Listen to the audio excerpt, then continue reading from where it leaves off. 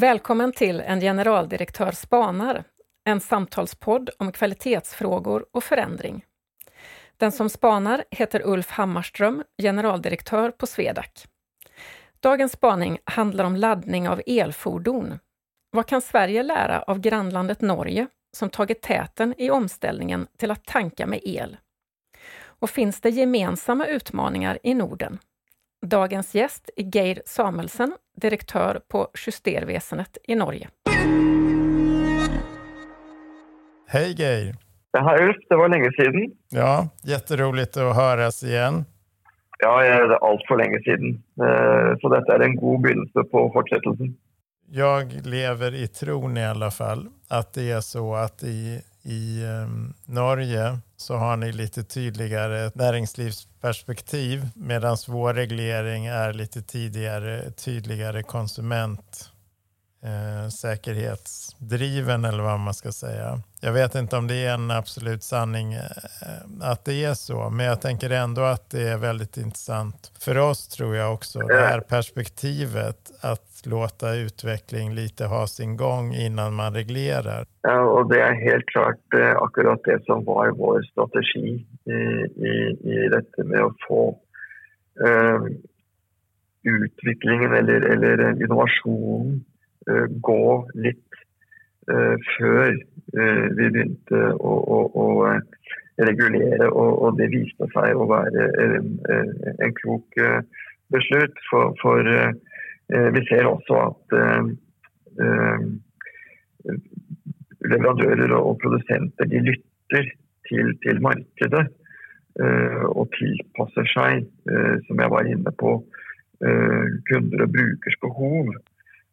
Og når dette etter hvert også blir såpass mange elbiler, så blir det et stort marked å lytte til. Og da begynner disse mekanismene å virke.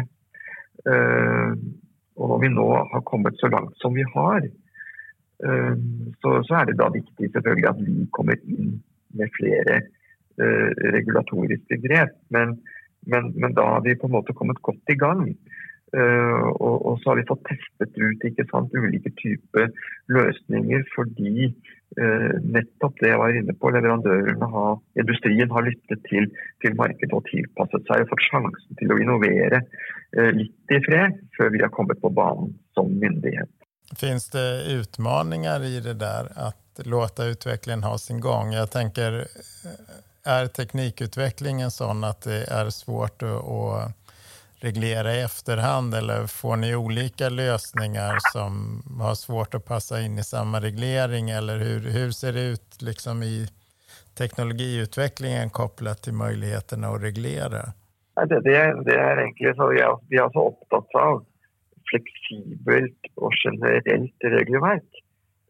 För vi tänker ju att tekniska ändringar och typ målinger, altså det blir etter hvert et ganske stor variasjon, og det er bra, for da får vi også en større grad av innovasjon og teknologisk utvikling, og da må vi legge til rette med et tilstrekkelig fleksibelt regelverk. Det er et dilemma, tenker jeg, for vår bransje, at det er enklere å bremse den teknologiske utviklingen. Det er kanskje enklere enn å bidra til innovasjon. Men det er viktig at vi prøver også å gjøre det siste. Det här näringslivet och konkurrenskraftens utveckling kontra konsumentens perspektiv, är det något som har varit relevant för er?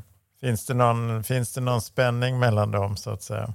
Nej, vi faller ju också såpass ulike typer bransjer, og jeg vil vel si at det kanskje er litt ulik tilnærming i de ulike bransjene, så vi har ikke rendyrket enten konsumentperspektivet eller det industrielle, men vi har forsøkt å balansere det, men det vi snakket om nå, det er kanskje et godt eksempel på at man har i utgangspunktet tatt et perspektiv for å fremme innovasjon som igen då, och det är intressant, vill komma konsumenten till godo.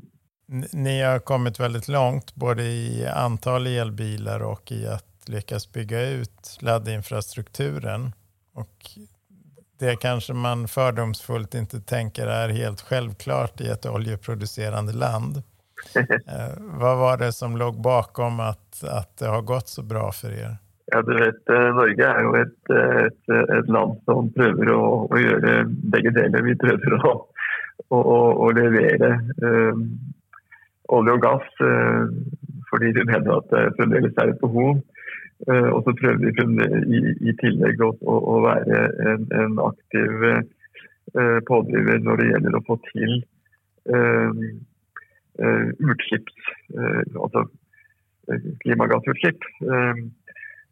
Og når det gjelder det siste, så har jo norske myndigheter aktivt gått inn og styrt avgiftspolitikken på elektriske biler. Vi er jo kjent for å ha veldig et høyt avgiftsnivå på kjøretøyer, men vi har jo da gjort et stort unntak når det gjelder elbiler, og det er jo fordi at man ønsket å få til et skifte, en overgang til elbiler for å få ned utslipp. Og det har vist seg å være veldig effektivt. Men det er jo sånn at når man kan få en ny bil som atskillig billigere og som ikke forurenser, så er jo det noe som jeg vil si fremmer en raskere overgang til en annen type biler enn vi ellers ville sett. Og det er jo da tydelig når man ser på andre land hvor elbiler til og med kanskje er dyrere, for det er en annen type teknologi og det er litt nytt, og dermed blir det heller ikke like raskt skifte. Men det har vi altså sett i Norge, og det først og fremst på grunn av avgiftspolitikken. Men så er det også folk generelt opptatt av å være miljøvennlige, man er miljøbevisst, men det hjelper alltid når man får et ekonomisk incitament på toppen av det. I Sverige har vi ett system som bygger på att vi använder egentligen marknadsaktörer, privata aktörer till att tillsyna och att vi som myndighet gör bara stickprovsvisa tillsyner ute på marknaden. Ja. Hur är det organiserat i Norge? Ja, där har vi ett annat system. Det är ju, för det första så har ju vi alla de som är ute och kontrollerar i Norge, de arbetar i Justervesenet. Og de er jo plassert på våre distriktskontorer rundt i landet. Vi hadde også tidligere sånn periodisk kontroll, men vi har valgt å endre på dette ettersom vi tenker at det er ikke styrende hvor lenge det er siden forrige kontroll. Det er ikke det alene som betyr risiko eller ikke for feil metninger. Vi definerer vår måte å gjøre tilsyn på mer som et sånt risikobasert tilsyn. Og da forsøker vi å hente data og analysere bransje for bransje og bedrift for bedrift i forhold til risiko, og så bruker vi de ressursene vi har så effektivt som mulig. Våre ansatte, eller våre kontrollører, de har god kompetanse på flere områder, og da er de i stand til å bruke tiden effektivt og utføre kontroller der hvor behovet er størst. Og vi tenker at det fungerer bra, og vi vil også rendyrke den tilnærmingen med å ha et risikobasert tilsyn og ikke et periodisk tilsyn eller kontroll. Jag antar att digitaliseringen ger bättre och bättre förutsättningar för att göra bättre och bättre riskanalyser. Det tänker vi också. Och vi delar också tillsynsdata med andre tilsynsmyndigheter. Vi har ganske nylig fått på plass et nytt datasystem som gjør det mulig å dele data om tid, sted og også type tilsyn eller kontroll da, og også om resultater. Og det kan gjøre oss i enda større grad i stand til å planlegge tilsyn där hvor vi tror behovet är störst. Geir, skulle du kunna säga någonting kring hur du ser på framtiden för mättekniken och betydelsen av mätteknik och reglering, inte minst med tanke på hållbarhetsfrågorna framöver? Vi ser, det är ju trukket fram speciellt detta med varme och el och vann för exempel då. Och vi ser att det blir bara mer och mer mätning när det gäller dessa områdena. Både för att det blir ju resurser som blir både vanskeligere tillgängliga, det blir dyrare och det blir viktigare. Och som jag var lite inne på i stad, när det blir flera målinstrumenter också av olika typer, så är det viktigt att reguleringen är flexibel. Att ett regelverk accepterar flera lösningar, för det vill det bli för att tillfredsställa de olika behoven när det blir mer och mer mätning på varme, el och vann. Men när regelverket är flexibelt så är det viktigt att kontrollen är målrettet. Och vi ser också för oss en kontroll med de olika virksomheternas egen internkontroll, deras eget internkontrollsystem. Det är en effektiv och en sån grei måte å drive kontroll på, uten at det koster for mye, og vi treffer også ganske mange leverandører på den måten. Og siden vi snakker om fremtiden, det er ikke tvil om at instrumenter blir bedre og bedre, mätningar etter hvert blir mer og mer nøyaktige, og det skyldes ikke minst innovasjon og ny teknologi, og vi må gjøre vår del ved å ha et åpent og tilstrekkelig fleksibelt regelverk for å la dette skje.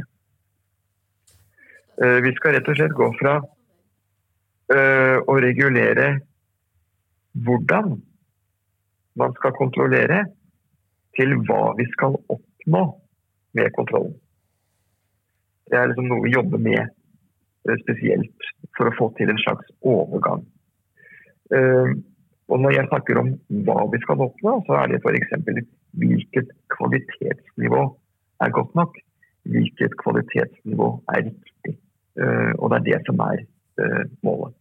En annan aspekt som jag tänkte fråga dig om, Geir, det var hur ser du på det internationella samarbetets betydelse i de här frågorna? Jag tror att speciellt inför vårt fagområde så är det nödvändigt med internationellt samarbete. Och vi ser heldigvis att det fungerar bra. Det är ett i väldigt liten grad politisk preget. Det är väldigt fagligt drevet och vi uppnår goda resultat globalt och viktigt för oss regionalt i Europa och viktigt och glädjligt i Skandinavien eller Norden. Jag är väldigt glad för att vi har Nord-Just-samarbetet som ju har resulterat i konkret Nordstart, hvor vi har fått til mye opp mot elbil, lading i våre land. Et godt og konkret eksempel, og det er motiverende for det videre samarbeidet. Ja, jeg tenker at jeg har 2-3 saker som jag vill dela med dig, Ulf, som jag är upptatt av. Det ena är hur min verksamhet ska kunna bidra till FNs bärkraftsmål, som vi säger i Norge.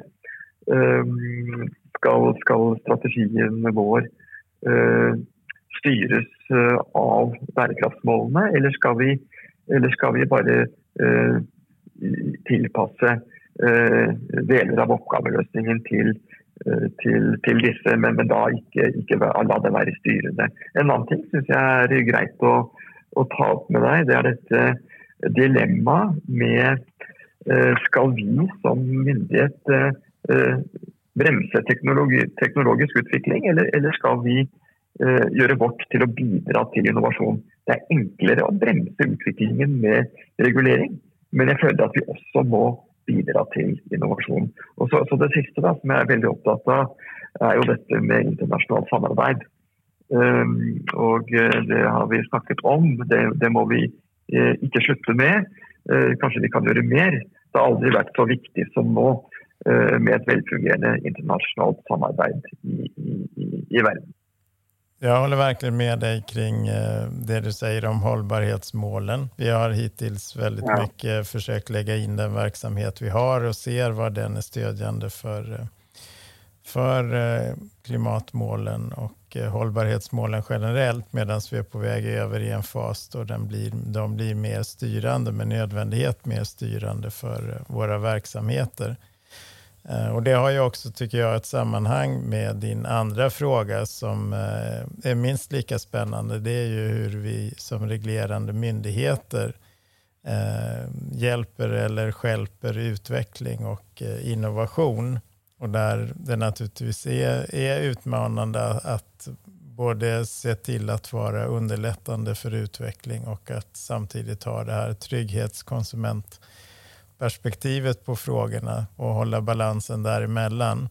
Men jag tror det är helt, med den takt som utvecklingen går i, så är det helt centralt att vi lyckas reglera på sätt som är utvecklingsfrämjande och utvecklingsvänliga för teknik och för företagsamhet.